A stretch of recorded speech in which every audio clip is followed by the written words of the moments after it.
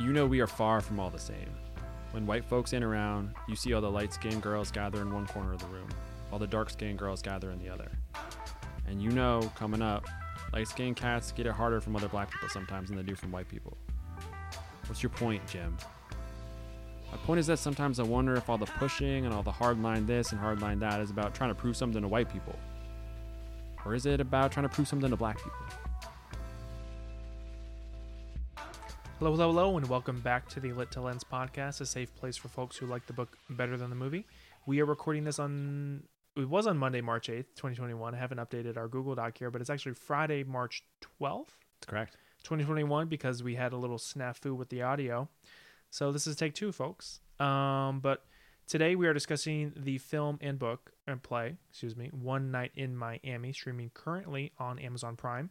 With me to talk about the adaptation is the good-looking Bob Dylan singing and a Nation of Islam card holder, Brother Eric. Say hello to the people, Lee. Hello, people. Am I better looking or worse looking than the last time when we recorded this? That's a good question. This is definitely better because you're wearing a blue shirt and that goes well with everything above you. Wow, above your neck. Thank you so much. That's very kind. I wouldn't say you're as gorgeous as Cassius Clay or Eli Guri for that matter, but no, definitely not. Who is really? Not me. It's high standards. Yeah, I'm like a hard 5 in the. You can give yourself a little credit, more credit than that. To his credit, Eric did run a sub 6 mile time. You still last remember weekend. that? I'm glad we're still talking about this. How could I forget? We'll put it on the Instagram, but yeah. 527. It's nothing to laugh at. Did Orange Theory tweet you out or they Instagram did? You Oh, did yeah. they really? I should show it to you. You should. 2 people in our Orange Theory studio ran 5-minute miles. Oh my god! So I was third place in the studio that day with a 527. But yeah, 2 people ran 5 flat. What the fuck's wrong with those people? I don't know. I don't know. Are you gonna fight them or race them? Or? Well, I think if I fought them, I'd probably win.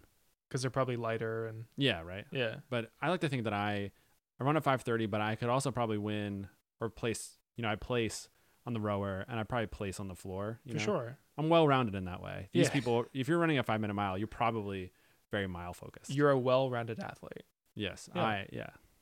I mean, you were first team All-State in high school. That's right. That might be the first time we said that on this podcast, which is too late, honestly. Yeah. But as far as athletes go, I pale in comparison to some of the players in this book. That's fair enough. So give you guys some fast facts. The play, also named One Night in Miami, was written by Kemp Powers, who wrote and directed Soul, I believe. Co-writer of Soul, not co-writer. Director. Okay, co-writer of Soul. Pete Docter wrote or directed Soul. Oh, okay. And it was first performed in June 2013 at the Rogue Machine Theater in Los Angeles. Goodreads rating of 4.19 with only 37 ratings. So it's not a very popular play. Read and reviewed on Goodreads. But the movie premiered at the Venice Film Festival and TIFF in September 2020. It was a runner-up for the People's Choice Award at TIFF, and it lost to Nomadland, which we recorded a couple weeks ago. It's our most recent episode. It was a limited release by Amazon Studios on Christmas 2020, before being released digitally on Prime Video on January 15th, 2021. Also, Regina King's birthday, so happy birthday to her. Belated. Directed by Regina King. This is her directorial debut. Feature directorial debut. Thank you. I think I was listening to her talk, and she's directed a couple episodes of. That's true. Like random TV shows. That is true. Not only ones that she starred in, but like ones that I didn't know that she would have directed. Yeah, probably some shorts in there also. Yeah. And then the screenplay was by Kemp Powers, who also wrote the play. Big year for Kemp Powers. And starring Kingsley Ben-Adir as Malcolm X, Eli Guri as Cassius Clay, Aldous Hodge as Jim Brown, and Leslie Odom Jr. of Hamilton fame. Aaron Burr, sir. Yes, sir. And he played Sam Cooke. Yep. So Rotten Tomatoes score 98%, Metacritic 83%, received 3 Golden Globe nominations for Best Director Regina King, Best Supporting Actor for Leslie Odom Jr., and Best Original Song for Speak Now. Eric, please give us the recap. While you're out of breath, One Night in Miami tells the fictionalized story of a meeting between Malcolm X, Muhammad Ali, then known as Cassius Clay, Jim Brown, and Sam Cooke in February 1964, celebrating Clay beating Sonny Liston to become the heavyweight champion of the world. He did it. I think the age ranges are pretty wide. I think Malcolm X is maybe the oldest. He's 39 or Mhm. almost 40, Mhm. and Clay is 22. 22. Yeah. So the players range within those two age brackets. So if you're ready, we're gonna play a little game called Two Truths and One Lie. I'm ready. Please read me 3 statements, 2 of them being true and 1 of them being a lie. I'm glad that we've come to the point where you're just gonna read me how it's done. Yes. You're welcome. Maybe one day I'll read these to you. No, Okay. never. Number 1, Leslie Odom Jr. is married to his on-screen wife Nicolette Robinson in real life. Regina King is the first female African-American director to have her film selected for the Venice Film Festival. And Leslie Odom Jr. is the brother of former Los Angeles Lakers basketball player Lamar Odom. Eric, what do you think? So I feel like if Leslie Odom was part of America's royal family, we would have known that. Lamar Odom being the ex of Khloe Kardashian. Controversial ex, right? I believe I've used all those names correctly. Yeah, I think he had some personal problems, but that's okay. That's right. No, of course. I think he's happy and healthy now. Is Anyway, it good? I don't think Leslie Odom and Lamar Odom are brothers. There obviously is a very large height differential, and I'm not getting into the other part, which the last time we recorded, I had a whole soliloquy on what I associate Lamar Odom with, Mhm. and that's probably not healthy to get into. Not. It's but- it's Entourage. If anyone was Yeah, wondering. it's actually very benign, but still not good that that's where my mind goes. Fair enough. Anyway, even when we did this last time, I knew that was the lie as I'm banging into my mic, because But they how they many don't look alike and they are very far from. how many people with the last name Odom do you know or have you ever heard of? And if it's more than 2, I will say that you're lying. I think it is too. Yeah. So, I mean, they both live in LA, or Well, now you're explaining why Were- you wrote these, why you wrote this out. You don't know where I'm Leslie just Odom saying. lives. Leslie Odom was probably a New Yorker. he was probably in New York for a while, but he's Maybe he's in LA now. well, he's a film guy. So where's What's the Where name the of the films LA? the Black Beverly Hills? where they stayed in the movie? Yeah. God, I can't remember. It's You it's guess another where kind of he's at? hills. Yeah. Yeah, they have a better view though, apparently. Yeah. So It sounds good for cool. them. Yeah. I'll probably check it out at some Yeah. point. Yes, that's the lie. I'm interested though that Regina King is the first female black director to be nominated for the Venice Yeah. Film Festival. So so just to say for the record, you are correct. Oh. So I know you were sweating. Yeah. But yeah, so that one stuck out to me because, I mean, certainly there have been plenty of other female African American directors in the past, and Ava DuVernay stands out because she's most recent and she's made at least a few films that have been very noteworthy and have been at least noticed by the Golden Globes or the Academy Awards. So that was kind of, I guess, surprising. It's the Italians. Yeah, maybe there. But I think you mentioned Ava DuVernay. Mm-hmm. Was that how you say it? I think that's right. Okay. I think maybe the point is just like there actually haven't really been a whole lot of like female black directors. Yeah. And so it's a question of access, right? Yeah. If there's a smaller like pool of these people that are allowed to make movies that could be in the Venice Film Festival, then Yeah. there's going to be fewer. We don't want to make excuses for the people in Italy, though. They should, That's true. they should up their game a little This bit. is why Venice is sinking. So. Like they should be proactive, like the Golden Globes, and just come out and say, we don't have any African American journalists, but we're working on it. They're not working. How on it, though. funny was? I mean, how ridiculous was that? Well, you know that there was a whole drama with the Golden Globes this year. There was a big LA Times article like a week before where they like talked about the culture of the Hollywood Foreign Press, where they have no black members, and they routinely, and they were sort of like a wink wink, everyone knew this, but the reason like Emily in Paris was nominated was because some of the people in that body got to go to Paris to watch them film. That's ridiculous. So they're like, hey, come watch our production, and like we'll get a nom later, right? that's ridiculous. So Wow. they're journalists with like an italicized journalist or like quotation They're marks not like around real the word journalists. journalist. Yeah. Okay. So it's good because I was thinking I think his name was Wesley Morris, the guy for The Ringer. Yeah. He's pretty famous. He works for the New York Times now. Oh, okay. But it's like, how is that guy not? I assume the He's Hollywood not Foreign foreign. Press. He's from I guess, the United yeah. States. Is that why? Will. Yeah. Fuck. I think critics aren't in they're like, he wouldn't vote for the Oscars. The Oscars are a body made up of like Filmmakers, and creatives, stuff. right? Yeah. So he probably votes for like the New York Critics Circle Awards, whatever they're called. But I think the Golden Globes are specifically for the Hollywood Foreign Press It would make Association. sense. Yeah, I guess I just never put those words together. Yeah. Sounded them out. I have to sound them out. Yeah. And then think about the them. H. It's very difficult. HF. Foreign. PA. Anyways. Yeah. So the Oscars are a month away, a month and a half away. So I can't wait for that. Yeah. Get some real awards in here. Anyways, we're going to take a quick break. We're going to get some life advice from Eric. one of my favorite quarantine activities is laundry. Is that right? Yeah, washing, drying, folding. Well, you don't take part in the washing and the drying. You just put them in. But spiritually, I am taking part in it.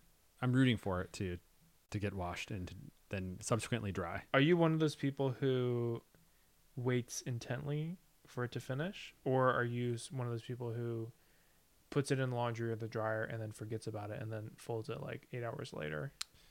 Usually I don't forget, but there have been times that I've forgotten. Absolutely. What happened the last time? I forgot. There's only 2 loads too. So you're a forget person. Not usually. I think it's based on where my like high priority items are. Are they in load 1 or load 2? If they're in load 1, you get them out and you get them hung or folded or whatever. Then your mind's gone. You're like, oh, I got my shirt out.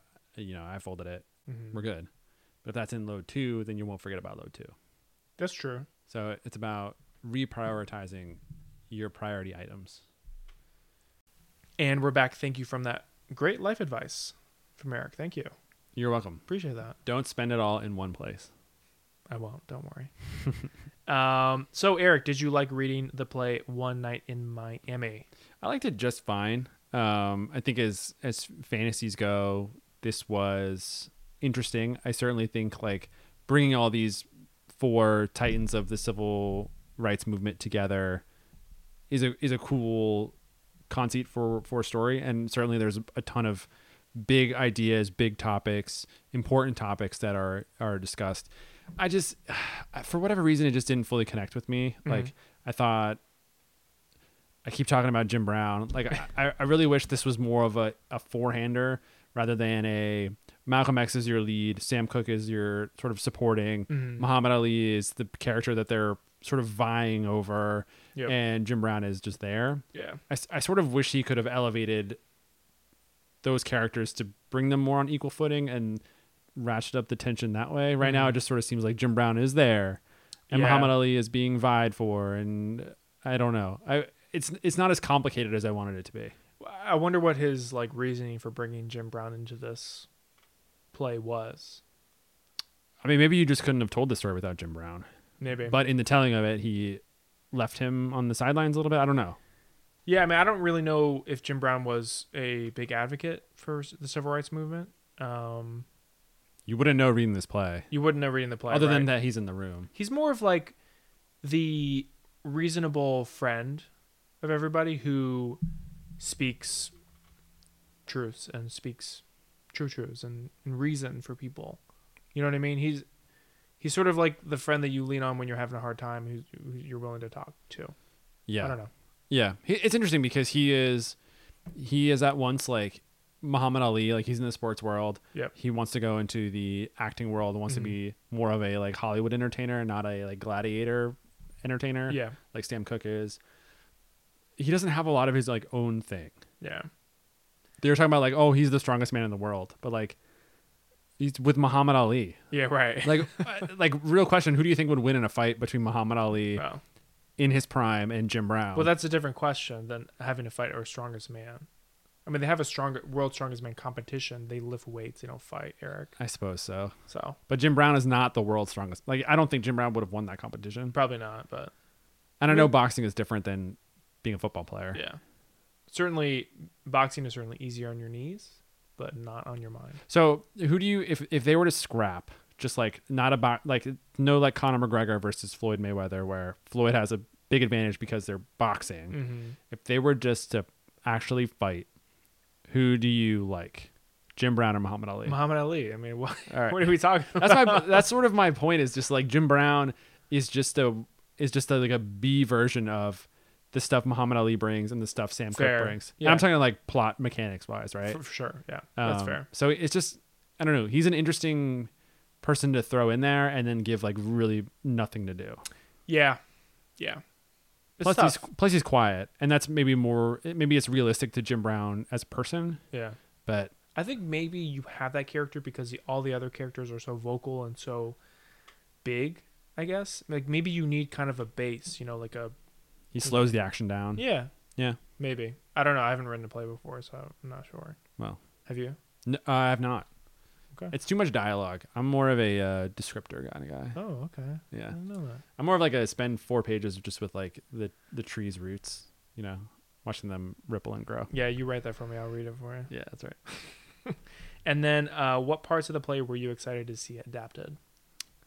I mean, since I didn't love this play, this is a harder one for me to answer. Mm-hmm. I think just bringing these 4 characters together was interesting to me, even if I knew that they weren't going to be all on the poster, like on the same level. Right. You know what I mean? What about you? For me, I was excited to see the tension and animosity and just the overall general interaction between Sam Cooke and Malcolm X, because that was one of my favorite parts of the play, just their banter and their bickering towards each other and their, just their verbal fights, essentially. That was really interesting. So I was excited to see that for the film. And then why do we think this was adapted? I think it's the names, right? Like For it's you're able to put Malcolm X and Muhammad Ali on a poster. Yeah. And then maybe like Sam Cooke and Jim Brown are probably less known than those two headliners, but that and Regina King, I think is probably a name now. She is now, but I kind of think like, but I guess that's not related to why you would adapt the play. yeah. I mean, I don't know when they made this. I'm not sure if she had maybe won her Oscar before or after, like they agreed to all this. But she certainly, she wasn't super popular before she won her Oscar. And then If Beale Street Could Talk came out, and she certainly, and then when she won the Oscar. She might have been less mainstream. Yeah, then she sort of like became mainstream, and she was in Watchmen on HBO. Yeah. Now she's sort of more of a household name, but I think before all that happened, I'm not sure when they agreed to it, but I think this is kind of a film that's like, if you're an investor or you're a film person, you're like, yeah, she's been in the film industry for years. Like, let's give her a shot kind of thing. Yeah. And I've said this before, but I just don't know why, like, this play versus all the other plays in the universe, like, I don't know. I didn't read it and think like, oh my God, like I need this on Amazon Prime. Right. If my Jeff Bezos is like, oh my God, how am I going to charge people $99 a year if we don't have one night in Miami? How am I going to do it? I don't know. It didn't like scream that to me. Fair enough. You know what I mean? Of all the atrocity that's made nowadays, this is certainly like not some of the worst. Yeah. And I know it's not apples to apples. It's not like you get this and you don't get something else. Mm-hmm. Like we can get everything. Yeah. It's just like, why did this have to be, why was this like in the front of the queue to be made and other plays like maybe aren't? I don't know. Fair enough. I mean, fair criticism. I don't know. I think it's a cool piece of mythology that as a play, I thought probably could have been a little bit better. Fair enough. I personally think the reason you make this movie is for the 4 characters. But you like this play, we should say, right? I did enjoy the play a lot. I just thought it was really interesting. I mean, it was super easy to read. It was super short, which is like perfect for me, with my attention span. So your reasoning for liking it is that it was so short. Yeah, if it was you just wanted it to be over. Better. You just wanted it to be over.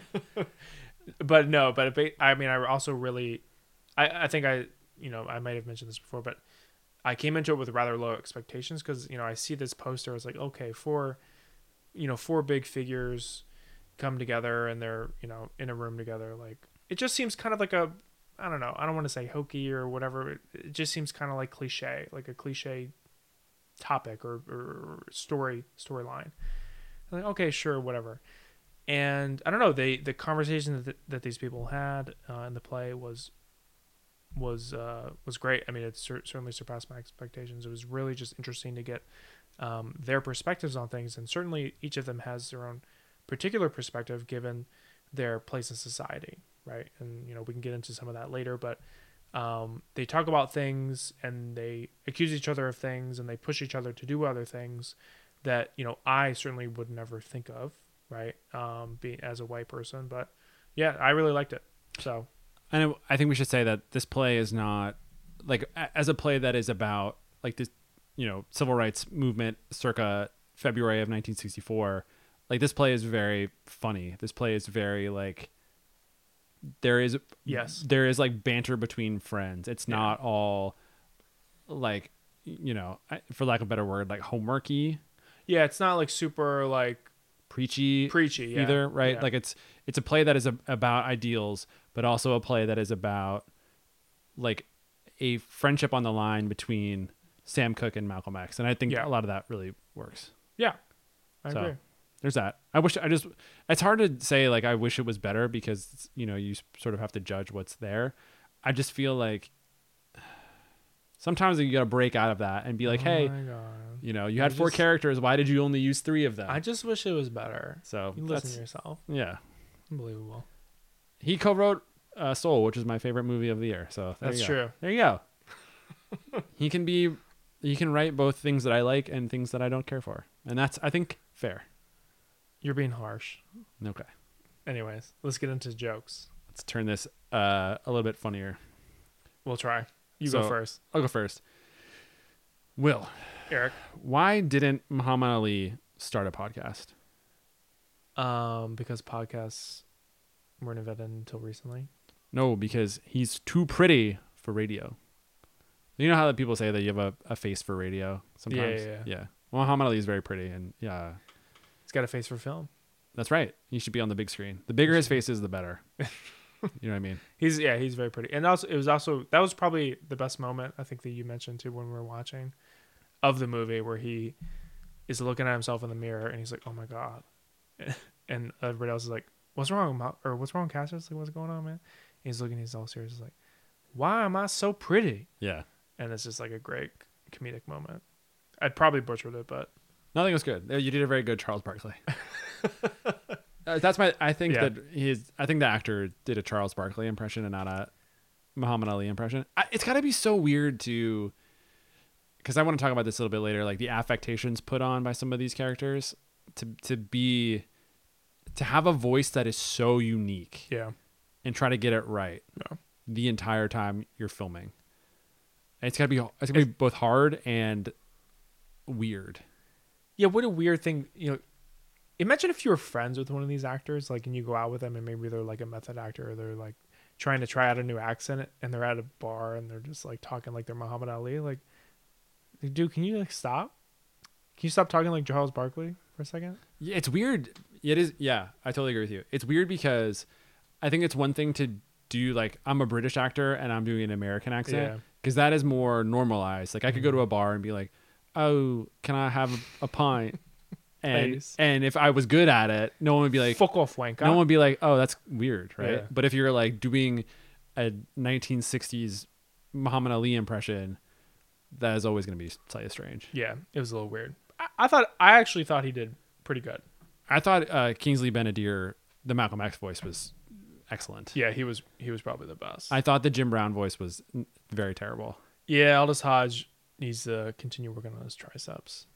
Yeah. In order to get acting gigs. Yeah. No, he's good, but it's just tough when it's like, hey, we're going to give you the least amount of lines and also your voice is very low. It's also tough because I think a lot of people, especially me, and probably people from my generation, only know Jim Brown as like the old Jim Brown and not like Jim Brown like back when he was really good at football. So that's how I think of Jim Brown and that's how I associate with him because I don't have any other knowledge of him. You haven't watched his movies? I have not watched his movies. I haven't even seen his highlight tapes, I don't think. I just know he's just one of the greatest. So yeah, and he retired young. He's like a Barry Sanders type. Oh, yeah, he retired at like 28, 29 or something. Yeah. Good for him. It's bad on your knees. Save your knees. That's right. Save your brain, too. Anyways. We're wasting time for say my joke? Yes, please. Knock, knock. Who is there? Regina. Regina who? Regina King, give me the goddamn Oscar, you motherfucker. I'm kicking down the door. I'm saying, give me my fucking Oscar. Eric, give it to me. Eric, give me my fucking Oscar, dude. So, best director. Like last time, I'm not laughing. I'm just like cowering in the corner. I'm standing why over are you Eric yelling as at I'm me? about to Beat his ass. Yeah. Did you like my joke? Or?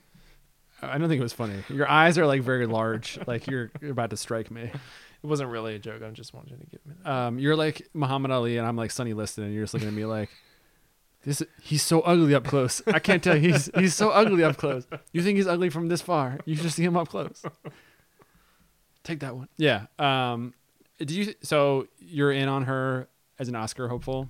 Yeah, I think she's probably on the outside looking in at this point. I think Chloe Zhao is probably the front runner, and for good reason. But I just think I was just so impressed with the movie, and we'll get into the reasons why.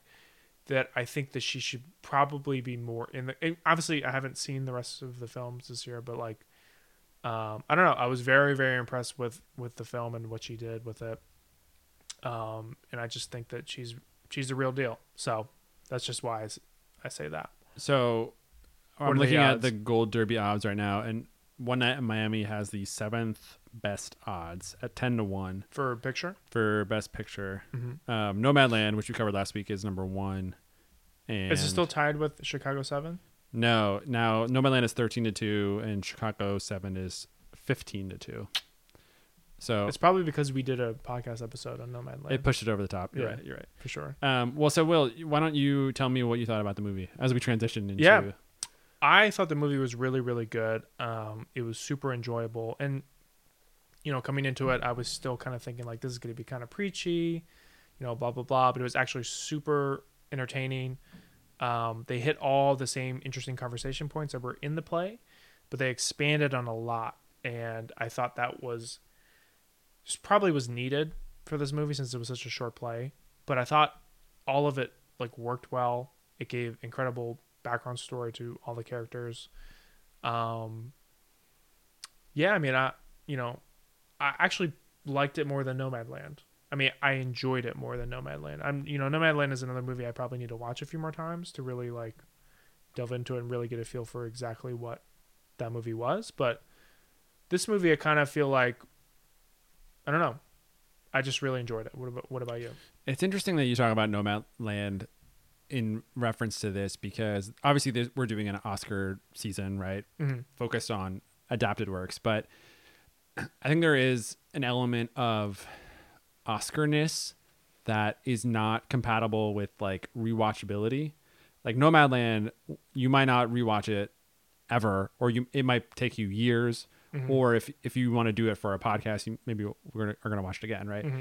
Whereas this movie, I watched it again today after having watched it for the first time, and it is like very, very watchable. For sure. It's very enjoyable. Yep. I think it's excellently directed. Mm-hmm. Like the Regina King point is spot on, because there are some shots in here that are awesome, and I know you want to talk about those later, but mm-hmm. I think the direction is amazing, and I just think this movie is so good. It really is. I was like sort of a little bit further over the fence the last time we recorded this, because this is recording number 2. Mm-hmm. It's sort of like a Cloud Atlas situation all over again. It feels like recording number 3 or 4.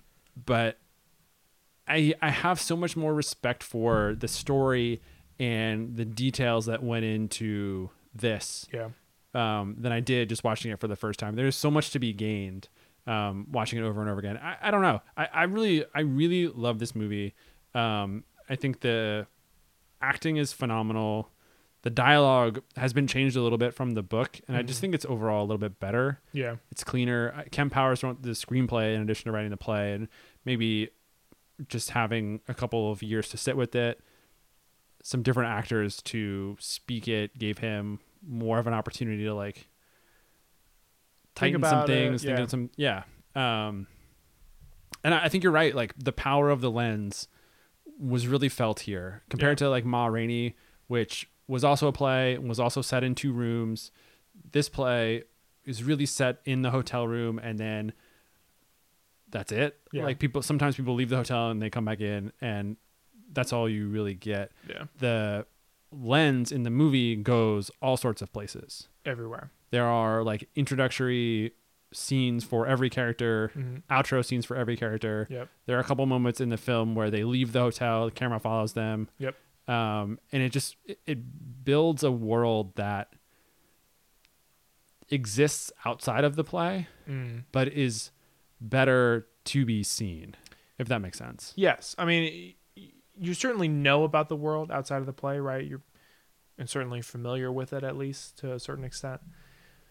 But seeing it just gives it more power and gives the audience more emotion towards it, and makes that connection a little bit stronger for the audience in the film.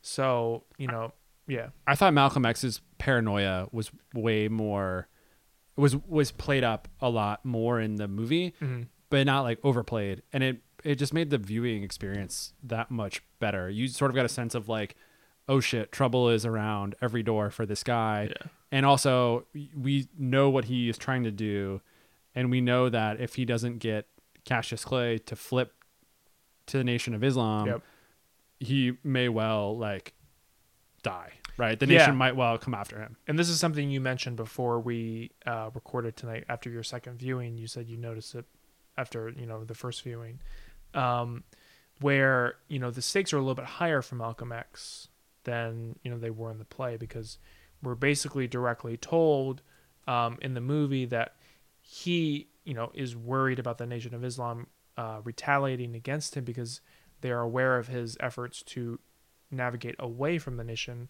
and form his own religious entity under Islam, just separate from the nation. So he thinks there's pressure and from the nation, and he thinks that maybe it'll affect him or his family. And that's something that I don't think either of us actually caught or maybe fully understood when we watched it, when we saw it together the first time. Yeah. And I think I was way more in tune to what people are required to do based on who they work for and the color of their skin. Right. We talked about how there are introductory scenes that accompany each character, each of the four main characters. Sorry, my dog shakes himself. In each of those introductory scenes, Muhammad Ali, Jim Brown, and Sam Cooke are positioned in relation to a white character or a white group of characters. Like Sam Cooke's at the Copa and he bombs. Right. Jim Brown goes to Georgia, like an old family friend who's white, who tells him he's not allowed in his house because he's a black person. Yeah. And Muhammad Ali fights an Englishman and loses. Almost loses. Doesn't quite lose. But I think that with him, he is like taunting and sort of unfocused. And when he's unfocused and he's not paying attention to what the white man is capable of, he gets knocked in his face. Yes. Right. So I think there's a lot of that set up where if you are not fully aware or fully in tune with what the like white person is doing, they're going to smack you in the face and you're going to get blindsided. Right. And that is compared to Malcolm X, who also gets his own intro that in which, it's revealed that he's sort of on the outs with the nation and Elijah Muhammad. And he, compared to the rest of the characters, isn't really faced off with a white character, right? He's actually not worried about the white characters directly. Right. He's more worried about what Elijah Muhammad is capable of versus everyone else. So he is coming at the conversation to follow from a little bit of a different perspective. Yeah. They mentioned he doesn't have a job per se. So his like financial life is a little bit different. His personal like relationship to race is a little bit different. Yep. So I thought that was interesting. And I caught that. I was like, Muhammad Ali, for as much as he's talking, actually comes from a different world than the rest of these guys. For sure. So with the addition of these introductory as well as ending scenes for each of these characters, did you like this addition? Did it help you? It sounds like you're pretty pro because it gives you these scenes because it gives you sort of more background. It sort of gives you more thematic gunfire, for lack of a better word, to the story. And it gives you just more perspective on each of these characters. Yeah. The last time we recorded this, I didn't like them as much, but now that I've sat with them and you think like, okay, it's actually not about what Jim Brown was facing when he goes back to St. Simon's Island in Georgia, where he grew up. It's actually about placing them at odds with what Malcolm X is facing. Mm. And it's sort of separating the three from the one. Yeah. So in a way, we are, by setting that up, we can see that Malcolm X is very much alone, and his need in the story to flip Cassius Clay, not only to a member of the Nation of Islam, which he's already done, but to flip him from that to his own burgeoning sect within the like Muslim church, carries like very, very severe consequences for his own personal safety and well-being. Yeah, and that's something that was added on the play. I mean, it was referenced in the play very minimally, I guess. It was sort of like a 1 or 2 sentence mention in the play where he was trying to recruit Cassius Clay to become part of his new sect under Islam. But it was certainly more direct in the movie, and it certainly gives Malcolm X's character a little bit more pressure. More From Elijah Muhammad, urgency. More urgency, yeah. So the stakes are a little bit higher for him, and he's the one who is certainly the most serious throughout.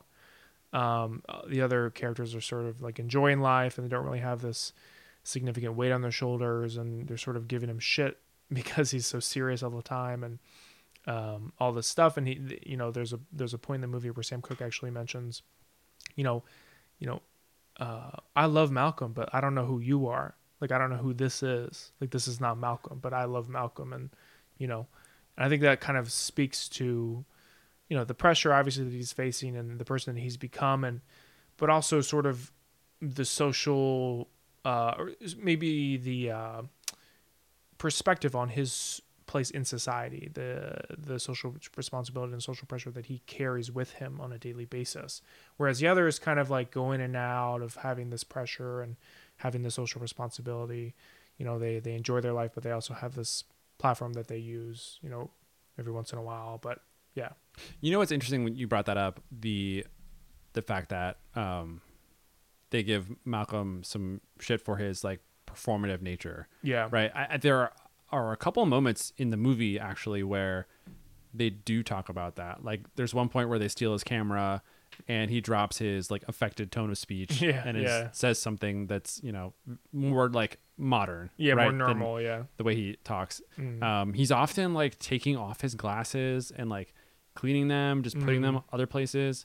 And I don't know, part of it struck with me is just like, they are all performative in a sense. Like there are 2 athletes, there's a singer, and then there's Malcolm X.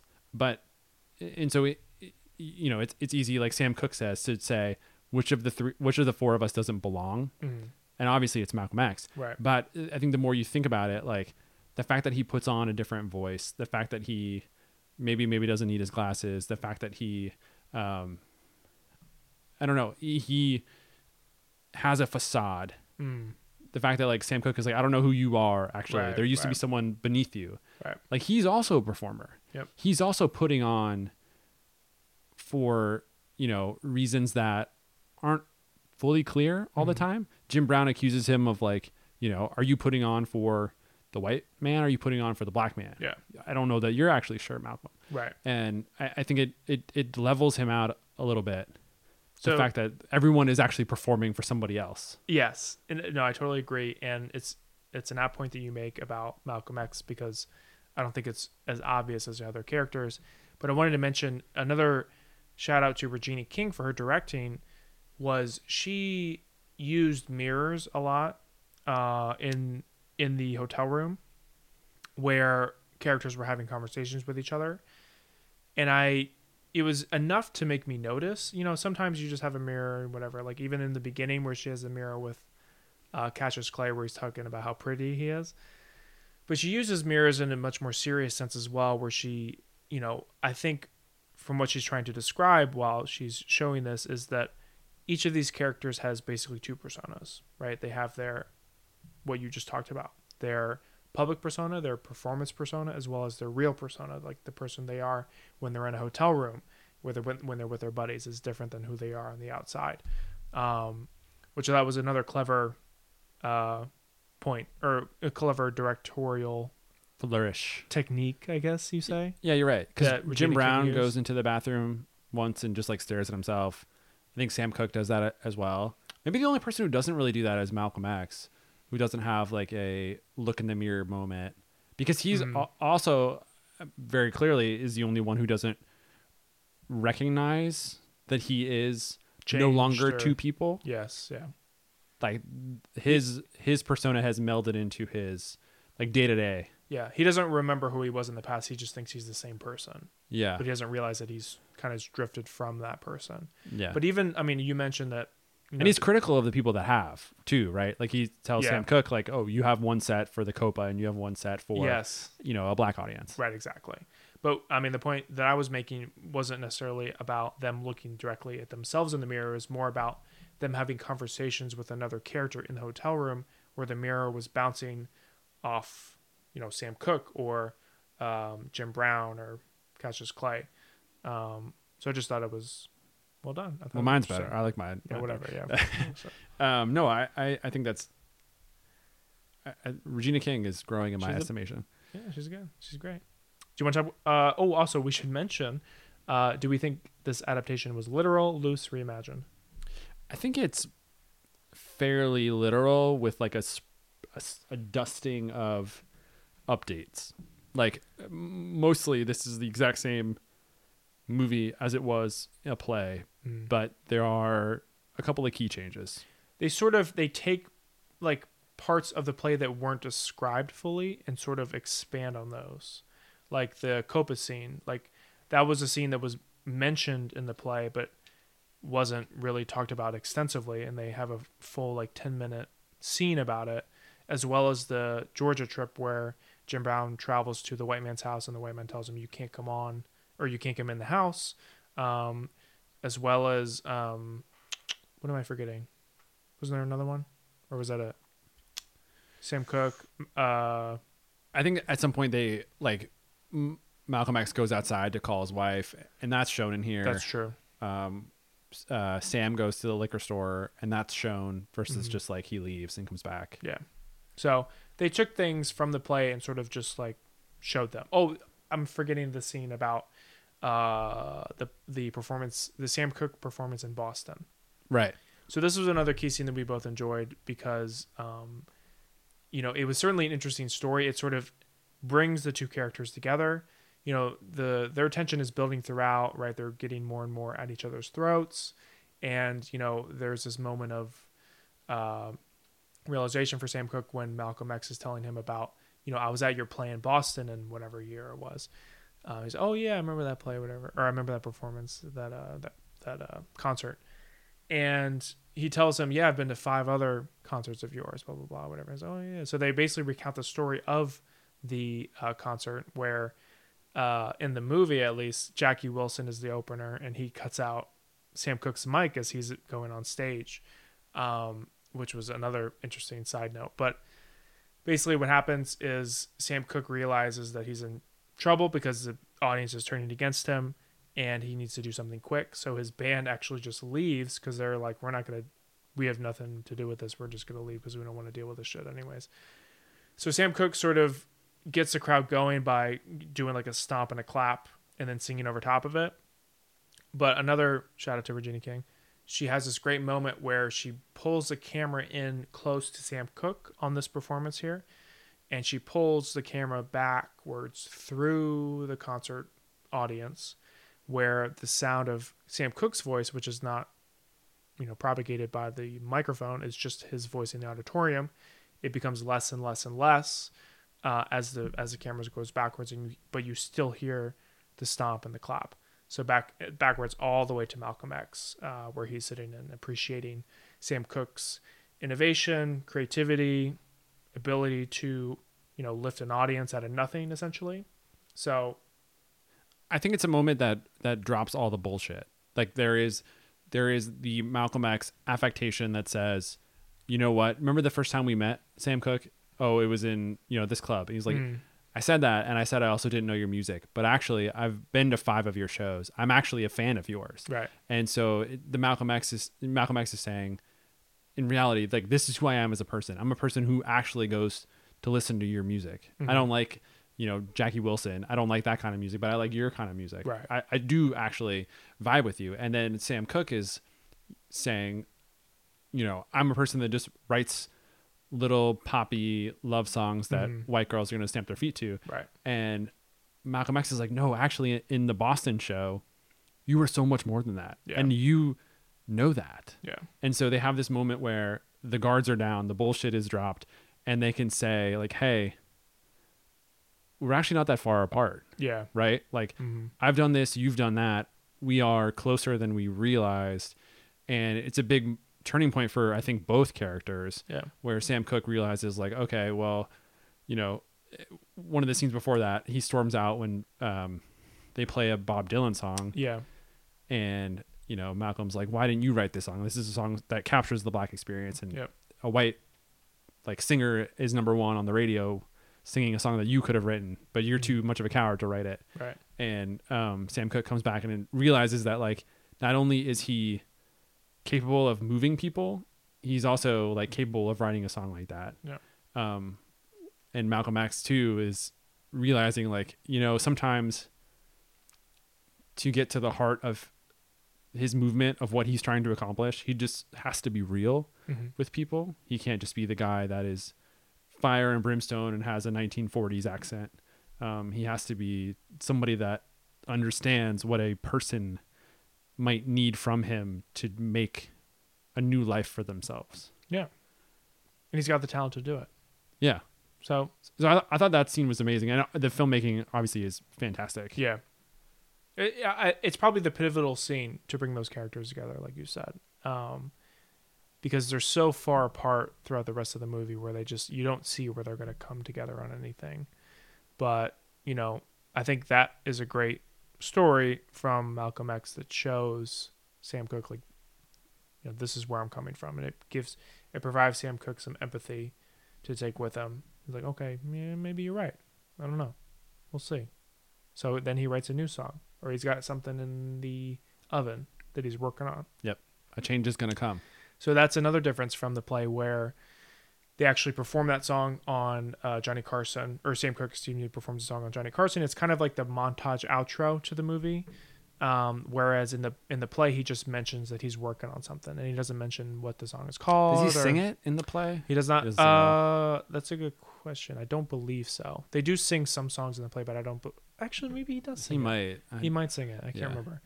But anyways, it was not certainly wasn't clearly as powerful as the movie did it. But the movie sort of plays this great song, after they've had these altercations and this realization of each other and, the power that, the responsibility that they have, being this public persona, and sings a song. And, we see Jim Brown retire, right, from the NFL to pursue a career in acting. We see Malcolm X, his family is firebombed. Yeah, there's a Molotov cocktail thrown inside his house, so he has to, run outside and with his rifle and protect his family. Sam Cooke is performing on Johnny Carson, and then Cassius Clay is being basically introduced as a member of the Nation of Islam. I think they call him Muhammad, or he says, "Call me Muhammad X." Before at the press conference, and then in this scene he says his new name is Muhammad Ali. That's right. Yeah. So he's being introduced to the Nation of Islam, and there's notably a seat that's empty, right, meant to signify Malcolm X's sort of has left, and Muhammad Ali hasn't come with him. Yes, exactly. So there's that rift that isn't really resolved for obvious reasons, to stay accurate for historical perspectives. But yeah, it was what did you think of the scene? It was certainly a different ending. I mean, it was probably the same in heart, I would say, but different in the way that it was done and the added elements of the sort of the tie the bow on each of these characters' storylines. Yeah, I think a lot of it was just like, we are now making our own decisions for ourselves. Like Jim Brown is finally saying "fuck you" to the NFL. You obviously he got a lot from it, and he gained a lot of notoriety from his playing days. But he's moving on. He's trying to find a way for himself to be paid for, probably get like more paid paid more handsomely to do an acting job. Right. So it's a bit of a financial windfall for him. Mhm. And Muhammad Ali is just, I think the movie plays it up more than the play does.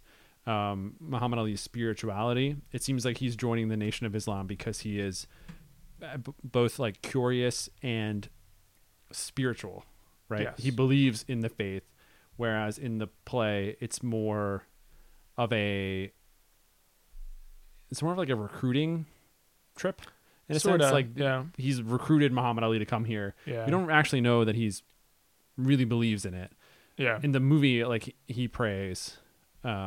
He also has his reservations. That He does. mentions. He drinks. He drinks a He little questions. bit. Yeah. Yeah. So he's 22. I mean, He's young. Yeah. Yeah. But I think it is him making understanding that by doing this, he's going to put a target on his back. It's going to make his life harder. yeah. He's going to become the heel for a time in his life by doing this. Yeah. And he is accepting all that, and he's wearing that. He's wearing it, right? Yeah. Like he's carrying that with him, and Yeah. he's accepted it, and he's done it. Yeah. I mean, I agree with everything you said, and I really liked the intros and outros to these characters. There weren't a whole lot of differences in the middle, except for maybe the scene where Sam Cooke and Cassius Clay go to the it's not a 7-Eleven, Liquor but it's store. a liquor store, yeah. That was a key difference. It was a key scene for those characters, and I don't know. In general, would you say that this film had the same heart as the play? I think so. I think the only like big difference to my mind is the end of the play. There's no like single character outros, but everyone does go to party, and that's what they want to do in the movie. But in the play, Malcolm X stays behind. Yeah. He's actually, it's revealed, not allowed to leave his hotel room because the nation is watching him. Right. But everyone else leaves. In the movie, he does leave. Mm-hmm. But I think in the movie, they do a better job of playing up his paranoia. Definitely. So it sort of gives you the same feeling where the nation is like impinging on his ability to live unencumbered. Yes. But because we can show you the white guy standing behind the phone booth, because we can see him like check the lamps or look Right, outside the window, whatever, we've like built this to a point where we don't need to keep him in the hotel room. We can allow him to leave. Yeah. And it gives you the same, it hits you the same way. Yeah. I agree. I mean, I think it definitely allows the creators of the film a little bit more flexibility with adding, the visuals of the two white men who are like waiting outside, kind of looking in his direction, and Who were getting paid by one of Malcolm X's body men, right? bodyguards. Yeah, Yeah. At the end, we find out that I think his brother Kareem, who is like giving these guys like either Money. an envelope of something. Yeah. So some shady dealings with the Nation of Islam, unfortunately, but Yeah. it's tough times. I think I prefer the movie version because it shows you more actively the steps that the nation is taking to, incite violence on his life, right? Mhm. By like directly paralleling brother Kareem giving money to these two white folks and then showing his house getting firebombed. Yeah. Whereas in the play, you sort of get a sense that like he's boxed in by the nation. He can't leave these four walls. Yeah. But I think if you could have shown violence on the play stage, you would have wanted to do that. But because you don't have the space, you don't have the ability. Yeah. It's tougher. Yeah. Also, they give a little nod to the autobiography of Malcolm X. We see that before his house is firebombed, he's basically finished writing his manuscript or whatever. I don't know what do you call like a first draft of a book? Yeah. Is that what you call it? He wrote his, yeah. Yeah. So we see that as like one of the closing outros, which was a cool nod to his very famous work that he wrote. But all in all, did you find this adaptation successful? I did. I would definitely recommend people watch this more than once. I think there's a lot to be gained from a second viewing. Or maybe I'm just really bad at watching things for the first time. That could also be true. That seems like a through line throughout my entire life. but I quite enjoy this movie. I think, I guess we'll have to see where we come down when we do a more thorough Oscar show. But as an adaptation, I thought this spread the story beyond its capabilities by adding more menace, by adding more paranoia, by bringing in more conflict, and showing it rather than leaving it off screen. And that's sort of a cheap thing to say because, you know, a play is set in a hotel room and obviously things have to be left off screen. But I think Regina King showed the right things. Yes. Yeah. And I think everything she did not only piggybacked on what Kemp Powers wanted to do, but added like unintended things like the mirror effect that you mentioned, or some of the other like metaphors or sly. It all served the story. Yeah. And it deepened it too. Yeah. Right. Like I think him, you know, taking off his glasses all the time. Yeah. Him. That's interesting that you noticed that in the second viewing. Or did you notice that in the first viewing too? I noticed it more fully in the second viewing. Yeah. I'm thinking back on it now, he does do that a lot. But I guess I just never noticed that. He does it so much. Yeah. I didn't pick up on the mirrors, but now that you said that, I totally see that. I did remember, like, there's a scene with Jim Brown just staring into the camera, like effectively staring into a mirror, and there's a conversation happening outside the bathroom, but they show him listening to it. You know, you could show him just in the bathroom and have like a speck of conversation and then we move on. Yeah. But there's an active choice made to show Jim Brown listening to what's happening outside. And maybe it's, you know, a reflection of his character that's sort of always inside and not out there, like being a part of it. And then maybe some of it is just filmmaking technique where sometimes big moments of conversation happen when you're not around. I don't know. There's a lot of interesting things happening in this movie that are not on the page, right? That are made by the lens, and I think that's really cool. That's why we call it Lit Lens, baby. There you go. Yeah, I thought this adaptation was super, super successful. I mean, to everything that you just said. I mean, it just took everything that the play had and just sort of like, I kind of see the play as like the roots, like the base of the tree, and the movie is like the actual tree, right, with all the leaves and everything. It just like grew from everything that it had already, and just had just a lot more interesting stuff going on. Like, you know, we both read the play in, you know, less than a day or whatever it was, and you know, that was kind of it. We didn't have like full, you know, there wasn't a whole lot to dive into. But this movie, it's like there's a lot. I mean, you could talk about almost every single scene and have a, you know, real conversation for it. I want to get on some like a Broadway actor and ask them how to read a play, because I wonder if we just read it too fast, or if there's a different way to read a play that's more intentional. Because it's just dialogue. It's all dialogue. And I mean, some screen direction or you know, but very little stage direction. But yeah. But it's something that takes us like 45 minutes to read that is performed in twice that time. I feel like a play is an actor's medium, and a film is a director's medium. And I don't know really. I think like because the play is written and it's only dialogue. Well, it's also real time. What? A play is also real time, right? Like, who knows how many takes it took to get Aldous Hodge to say his lines. Right. Yeah, shout out Aldous Hodge. Come on the pod.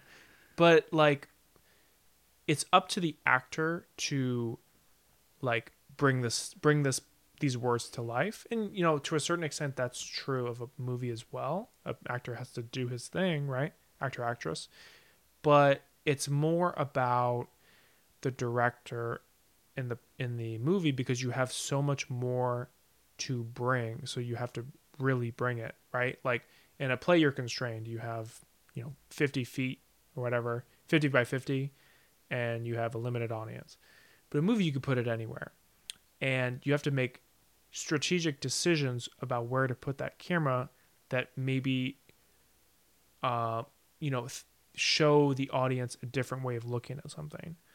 And I just think like Regina King did, you know, we've mentioned this a lot of times, but like she just did such a great job with it. Yeah. I don't know. Logistically too, I think it's hard to set a play in a little hotel room like that. Yeah. Especially if you have a camera. Think about like how big a camera is, how you need to light a scene, Yeah. and all that, and be able to like move it around and have it look so seamless. Plus, like Eli Goree, who played Cassius Clay, is enormous. So, like, how do you logistically move it around him? Like, he's just so big. Or Aldous Hodge's triceps. They're Yeah, also, like- they Must- are also enormous. Must have been so difficult to move around, though. Anyways, we have. Is there any? Well, before we move on, do you want to mention anything else? No, I think we hit on a lot of the big things. I would definitely recommend people check this out. Amazon Definitely. Prime, phenomenal. Yeah. 2 hours. It's a little bit longer. It is interesting that we talked about these intros. They take like 25 minutes, Total. 30 minutes Yeah. before we get into the actual hotel room. Yeah. So there's quite a bit that is added on. It exists in the play in some respects as like throwaway not throwaway dial, as like Additional, like contextual. Yeah, as sort of like remembrances, but with a movie you can literalize those things. But it is interesting that this play, which takes place only in a hotel room, spends the first 30 minutes of its film runtime outside of the hotel room. Yep. So I don't know. I thought that was interesting. No, it's definitely interesting. I mean, I agree. All right. I don't have anything to add. I'm sorry. Good. Well, I hope you are hungry, Will, because this is our hot take segment sponsored by Wendy's. 4 pieces of spicy chicken nuggets for 99 cents. I am hungry. So I don't know if I said that right. I don't think so. I don't know if you did either, but it sounds great. Let the Lens hot take sponsored by Wendy's. Spicy chicken nuggets 4 for 99 cents. Thank you. Get them while they're hot. Get them all the spicy. Yes.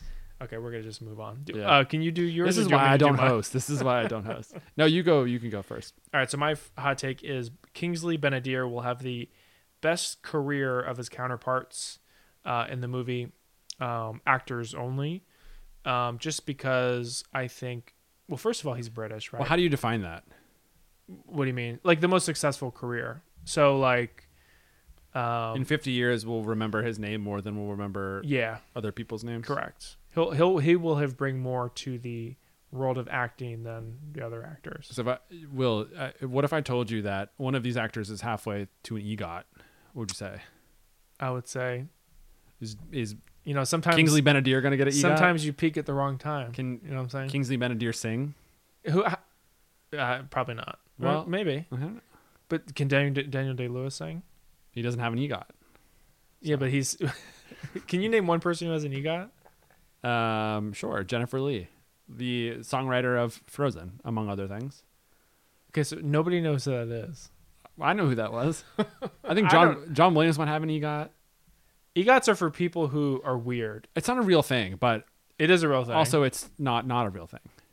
My point is Leslie Odom Jr. has who is EGOT. more successful, Jennifer Lee or Daniel Day-Lewis, for example, or Meryl Streep? But this is a different. What you need to do is compare him to like.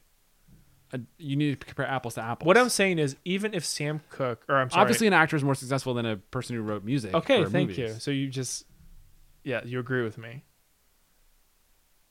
But this is not a fair comparison. I'm saying Even if Leslie One of- Odom Jr. gets an EGOT, I still think Kingsley Benadir will be more successful. okay. I guess I shouldn't step on your hot take. Thank you. I know it's hot, but I just damn. love to. I just love to. All right, you go. Okay. I think I am done watching movies that should just be documentaries. I really wish that we could get back to a time where we could make Citizen Kane. You know what I mean? Where like it's based on a character and not the character. Mm-hmm. You know.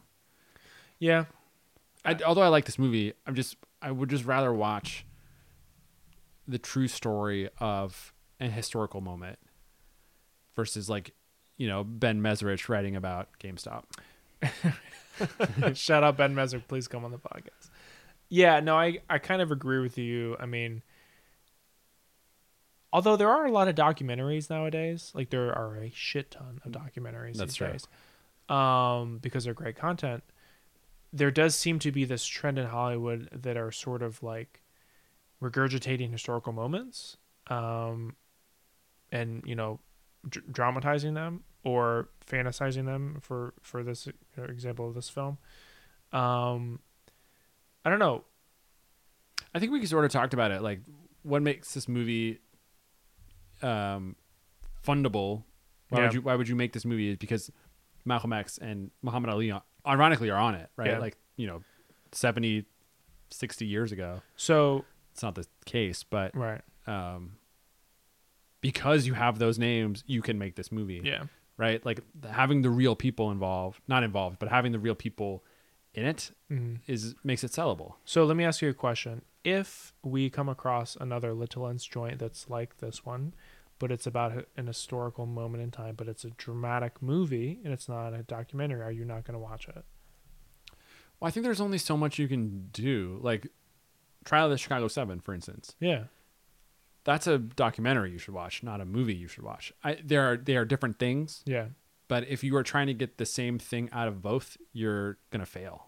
What I'm trying to ask you, though, you said here that you are quoted on this podcast as saying, I am done watching movies that should just be documentaries. Is that your stance? Well, I control the Little Ends calendar. It's a yes or no question. And therefore, right? I'm going to avoid all future episodes that involve real people.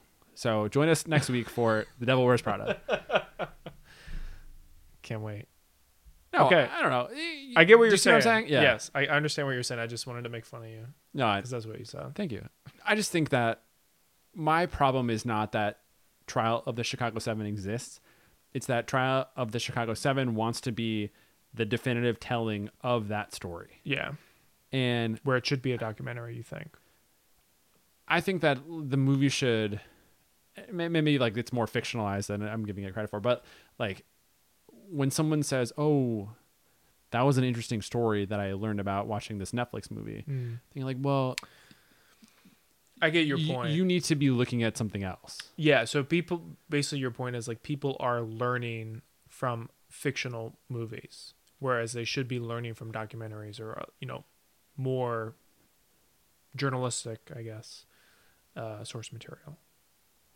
Treat yourself to some factual knowledge, Will, and not some fictionalized knowledge. Well, nowadays, factual knowledge is debatable. Yeah, it is interesting the whole documentary boom. Like, I do think there's something to reading a book, a novel that you don't like, and thinking, "Wow, I wasted 2 weeks," and reading a nonfiction book and thinking, "Wow, I don't really care for that, but I thought it was interesting that I learned X, Y, and Z." Yeah, yeah. There is always some sort of benefit to watching nonfiction.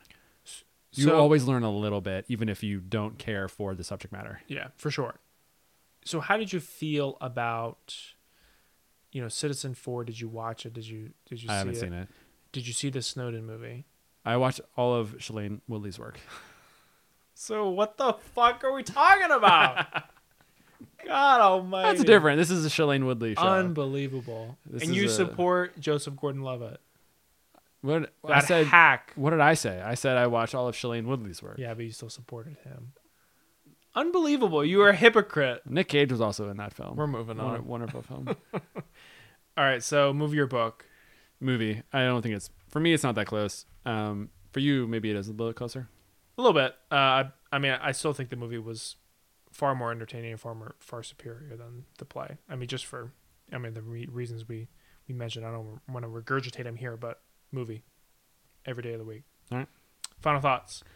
What are you going to remember from the book? Or the play, excuse me. Well, this is old now, but I watched it again this afternoon, and just so much ice cream. It just looks so good. Yeah.